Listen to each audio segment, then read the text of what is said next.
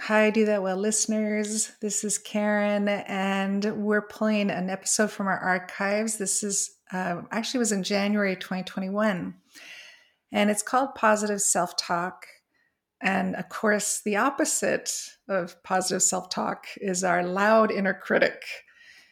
And it's quite amazing how often we listen to our inner critic more than the positive voice. And that, again, that self compassion, that self encouragement, that self motivation. So, how are you doing on negative self talk these days? And have a listen and just remind yourself that to fuel your soul with really good conversations with yourself that are healthy. Welcome to Do That Well. I'm your host, Brenda Brown, and with me, my dear friend, Karen Thrall. Today on Do That Well, we are going to talk about negative self-talk and the self-critic. If you've been following along, you know that the last few episodes were about goals and setting intentions, and something we noticed we did refer to a lot was how negative self-talk and the self-critic that we all have can really get in the way and can hinder us when it comes to reaching our goals and setting our intentions.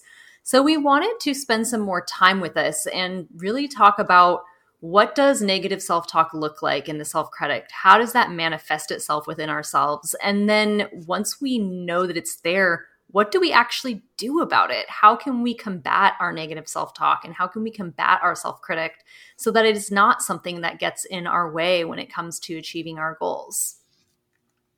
So to kick us off, we wanted to just start with, well, what does self-talk sound like? You know, how does it manifest itself in us? Mm-hmm. Karen, I know you have some really good examples lined up.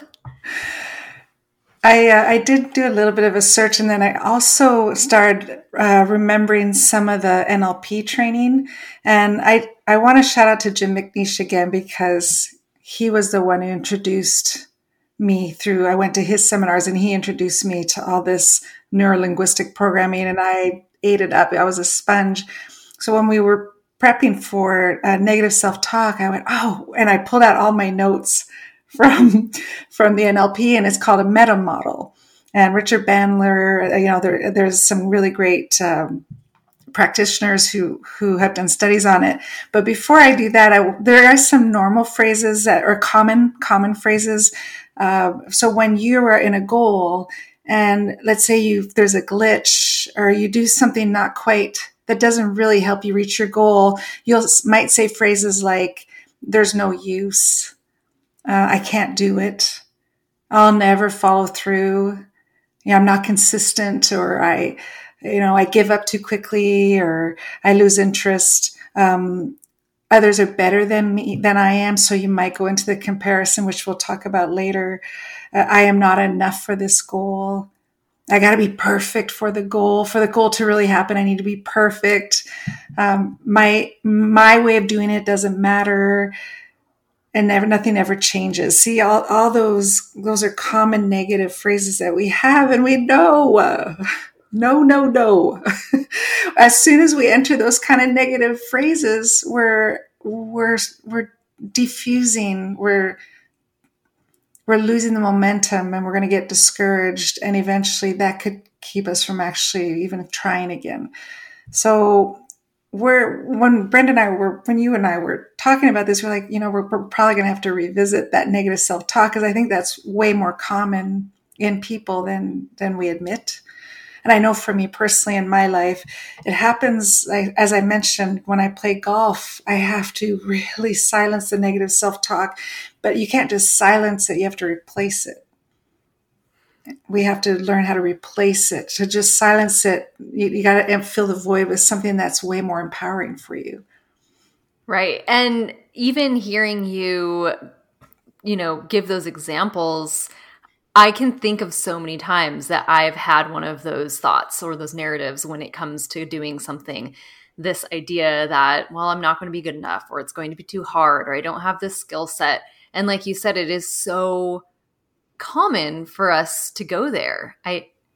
It's kind of crazy, actually, how our brains just immediately find these reasons that we can't do something. I know as a child growing up, there was something about not wanting to be in the limelight and not wanting attention drawn to myself.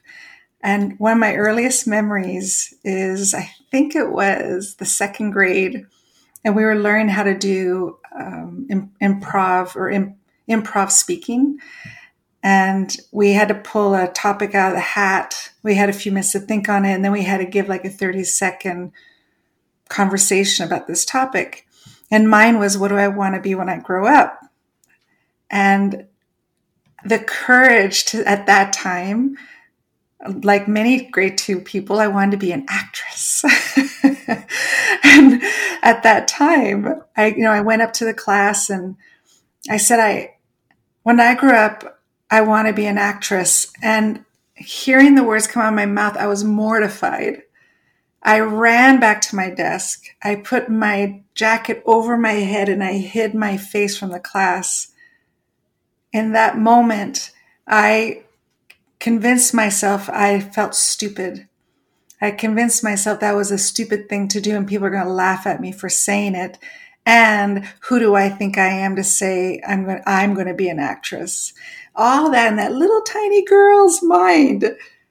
And that was a negative self-critic.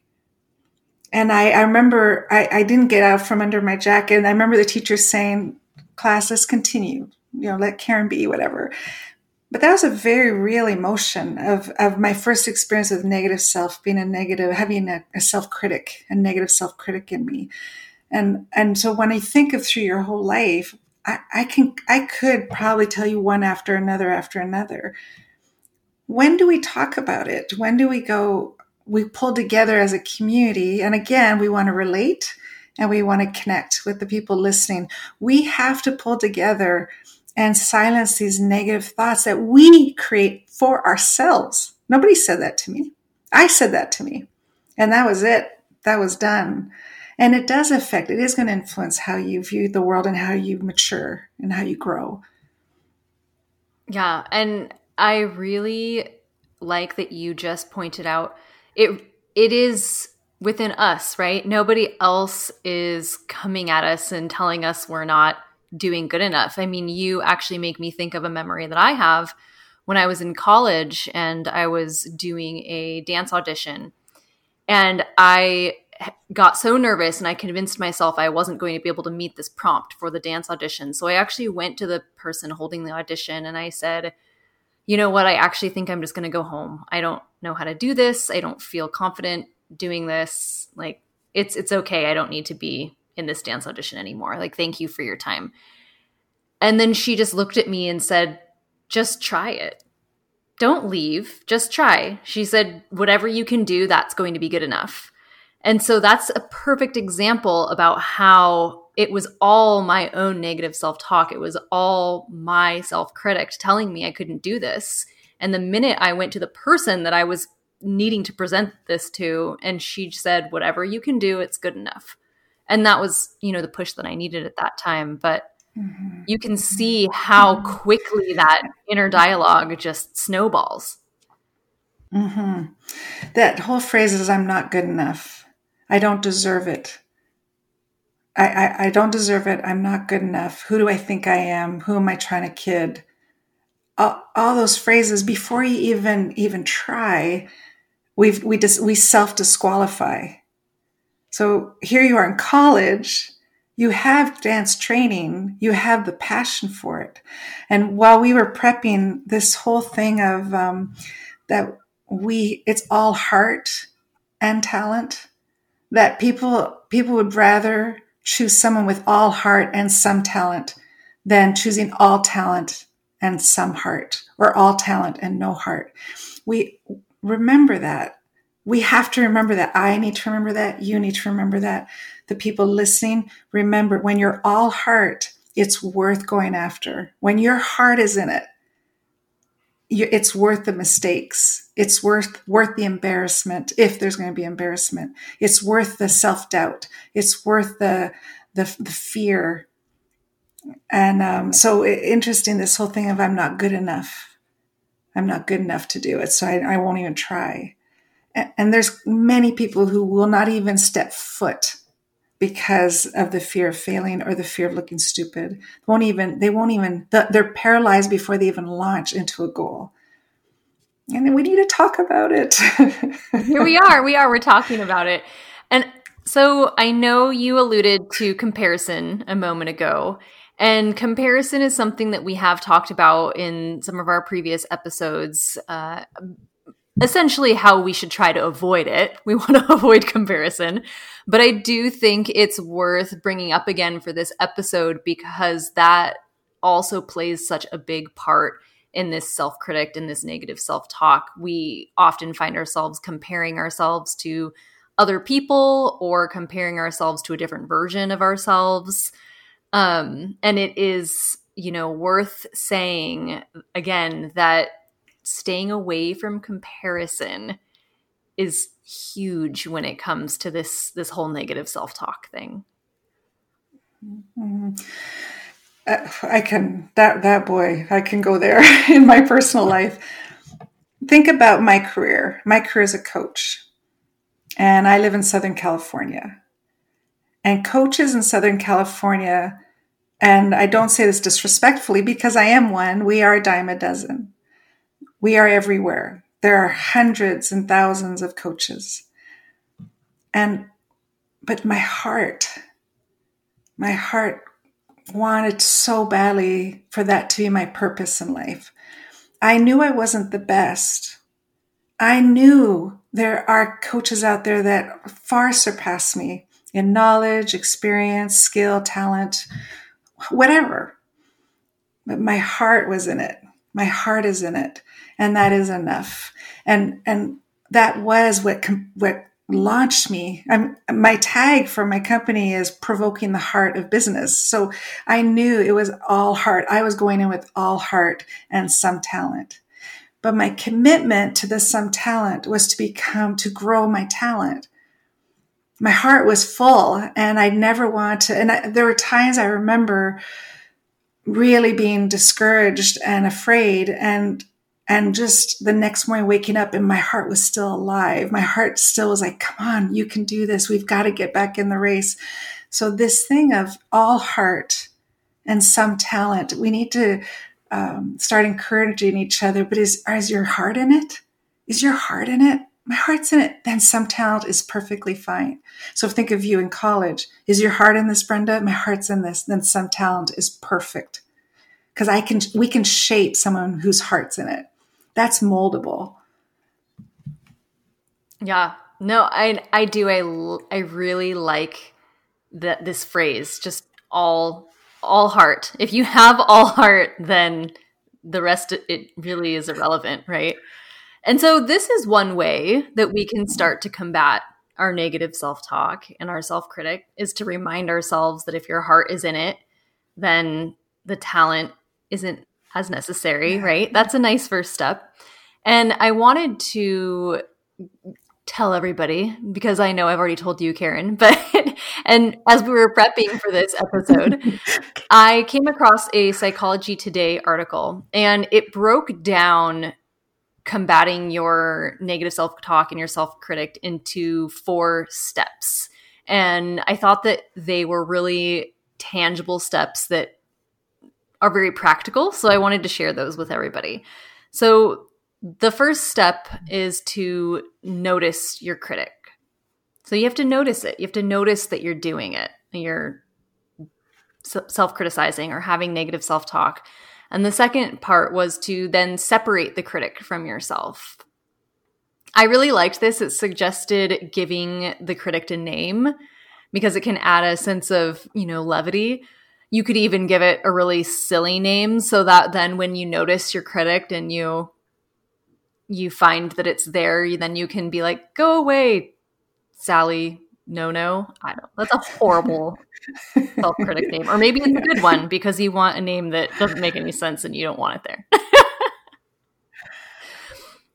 Do you remember when you said about your friend who had the knee injury? Oh, yes.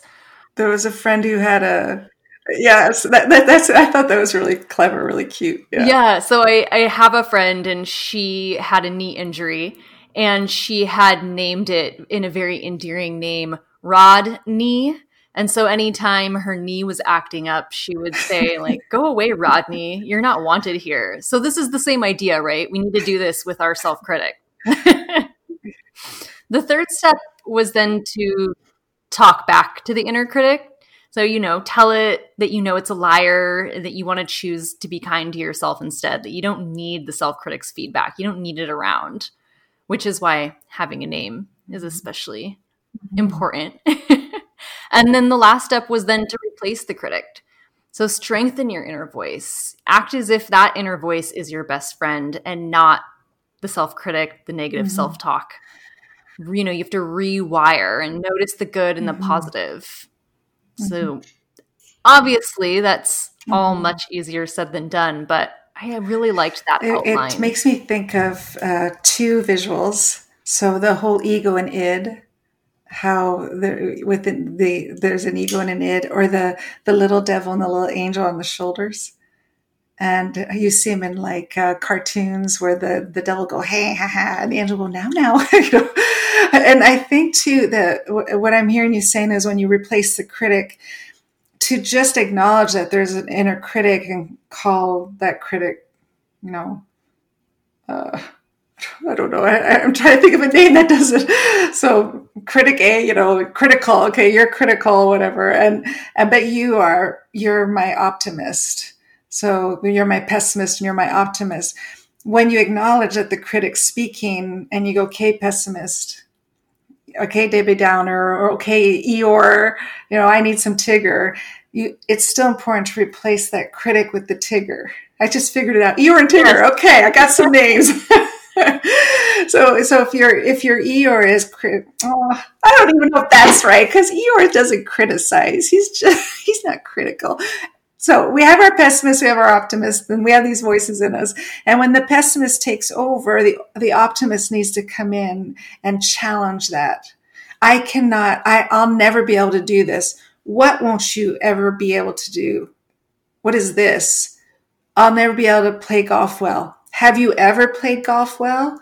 Do you have any memory? How about a putting? Yeah. Oh yeah, I've putted really well. So that technically you're wrong. Technically that's not true, that you'll never play golf well. This whole thing of replacing that negative voice and challenging it, being very specific. What exactly are you afraid of? Why, where did you learn that you're not good enough? Where does that come from? What proof do you have? Does this happen all the time? All that really challenging that negative voice so that you can replace it with something that empowers you and lifts you up and builds you and gets you back in the race, and you stand back up and you brush the dirt off your knees and you're like, yes. All right, I'm going to keep going. So I love that. I love that thing about finding the name for your negative, but also maybe finding a name for the positive too. Like yes, 1,000 times. Yeah. Well, we're going to go with this idea of the little the little people on your shoulder. I love this visual. I love the visual of, the self-critic is, as you said, it's like the little devil or little demon, whatever. Yeah. And then you have your more malevolent, is that the right word? Your nice sprite, whatever, on my shoulder here. For those of you who are listening, I'm sorry, there's a lot of hand gestures going on. But I think that this visual of having your critic on one side and then the inner voice that's the positive inner voice on the other side. And I do think, Karen, as you said, we should name that one too, so that they can really create a dialogue. I love what you just said, that when that negative self-critic starts to come up, you notice it, you're going to start talking back to it, but to be inquisitive of it. I really like that the positive self-talk, the positive part of us gets to, be inquisitive of the negative self-talk. Well, why do you have that thought? Have you ever done something and it's gone well? Why do you think it's going to go wrong this time? I think that's a really nice way to create a dialogue within yourself. It's having curiosity. And, going back, adding that, I remember the first time, and I've said this shared this before, but these are memories that have shaped me. There are memories that were crossroads in my life where I had to make a decision to keep going or to give up. And definitely, without a doubt, I believe from my personal life, I've had many crossroads where I had to choose either I keep going or I give up. Either I keep going or I walk away. And what would consume my thoughts is, what if I regret walking away? What if I regret not trying again? What if I regret that I gave up so soon on this goal? What would happen if I didn't?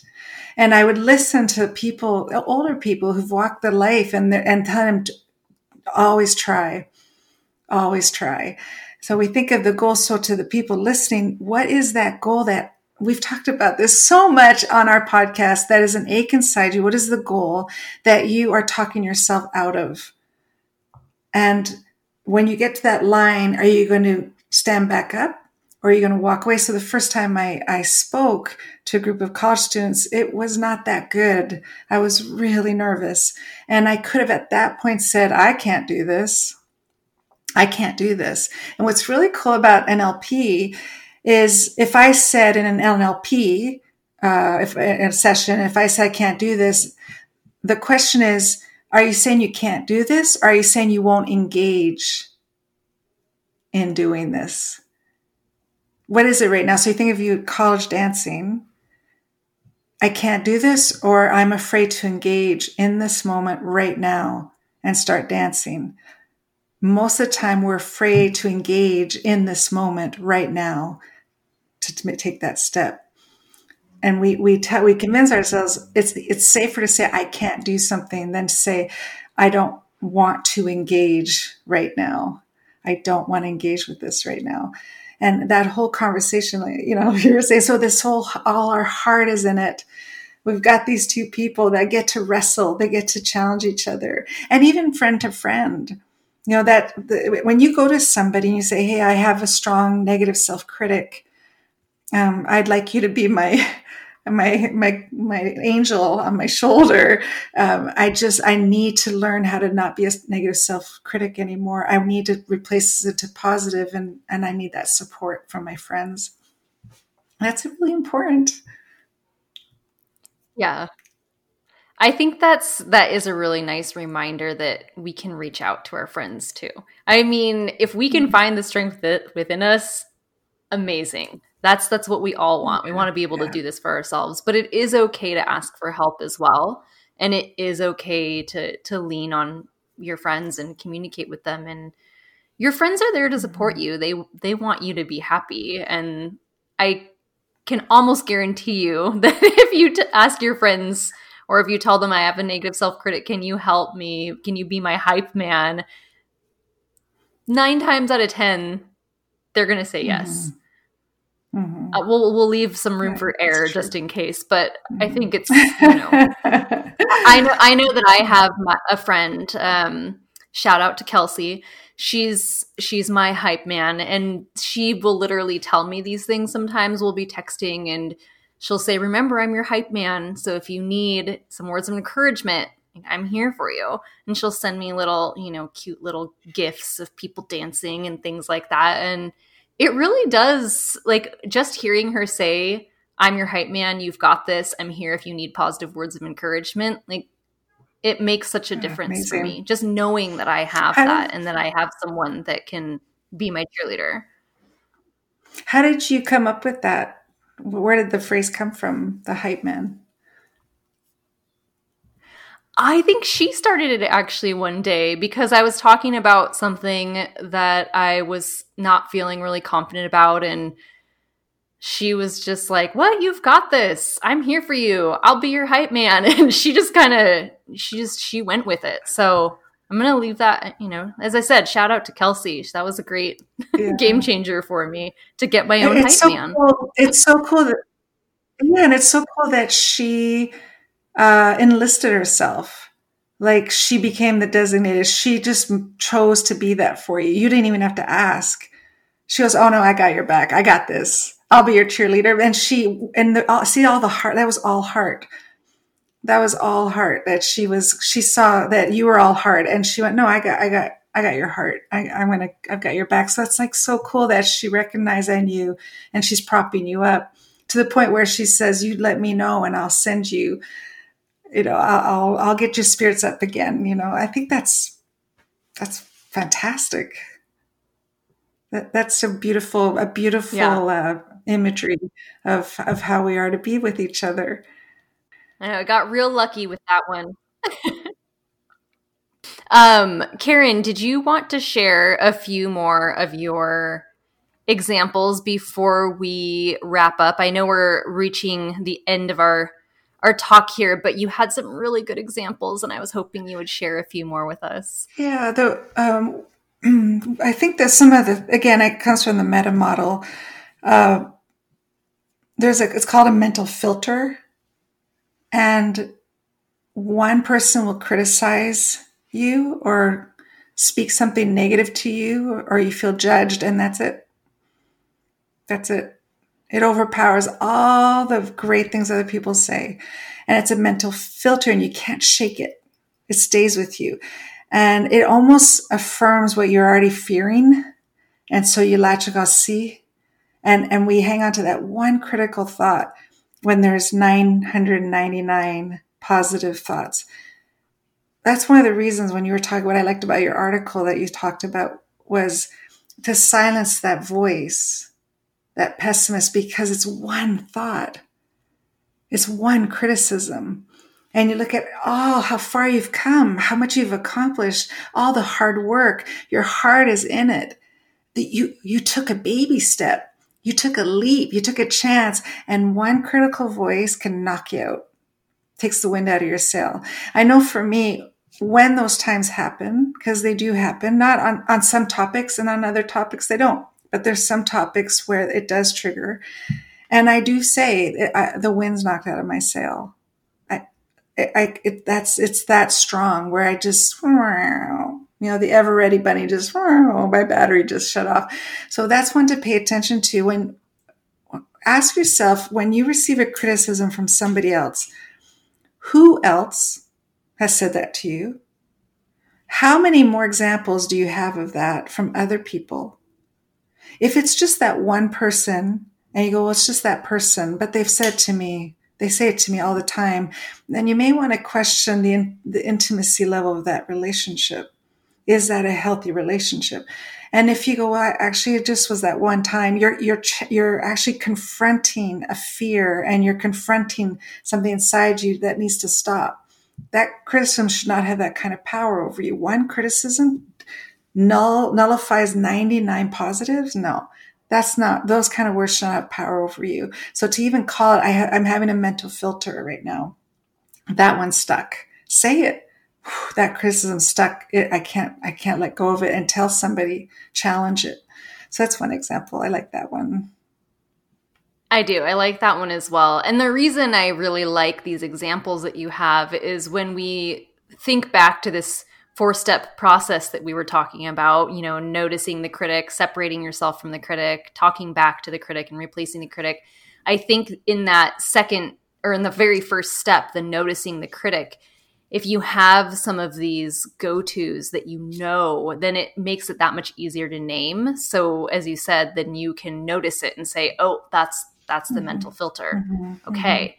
And I think giving something a name allows you to be able to process it and move through it. Mm-hmm. Another one I really like is emotional reasoning. When your emotions show up, that's evidence that it's true. I feel it, therefore it's true. And it's called emotional reasoning.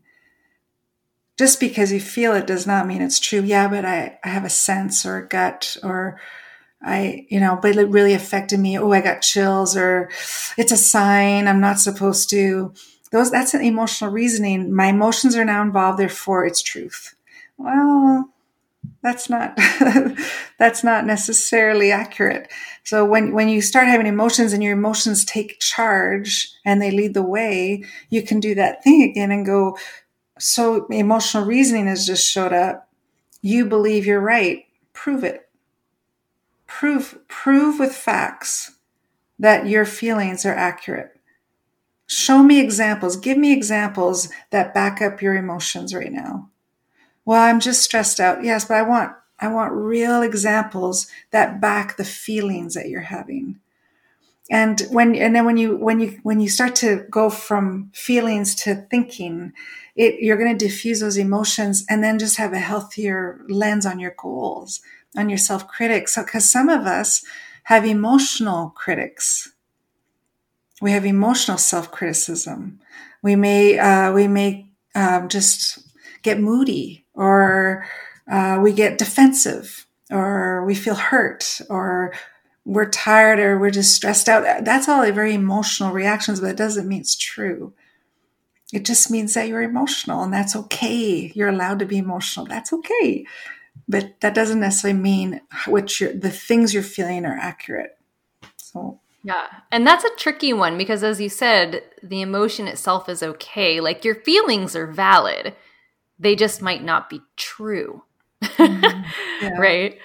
And as I said, I really think that these examples help us in when we are trying to just notice that critic. I think it's really helpful to have some baselines and some things that you can reference when you're noticing that for yourself. Mm-hmm. Well, that is all the time that we have for today. This is a really big topic, and there's so much more here. I mean, we could probably do 5 episodes alone on negative self-talk and the self-critic, but we wanted to just do a broad strokes, dive into this about but what is negative self-talk? How does it manifest itself in ourselves? And then some steps that we can take to try and make that self-talk, self-critic diminish and continue to empower and grow the positive critic, the positive self-talk. Thank you for joining us today, and join us next week for a new topic that may or may not still be related to goals. We'll see. Thanks for listening.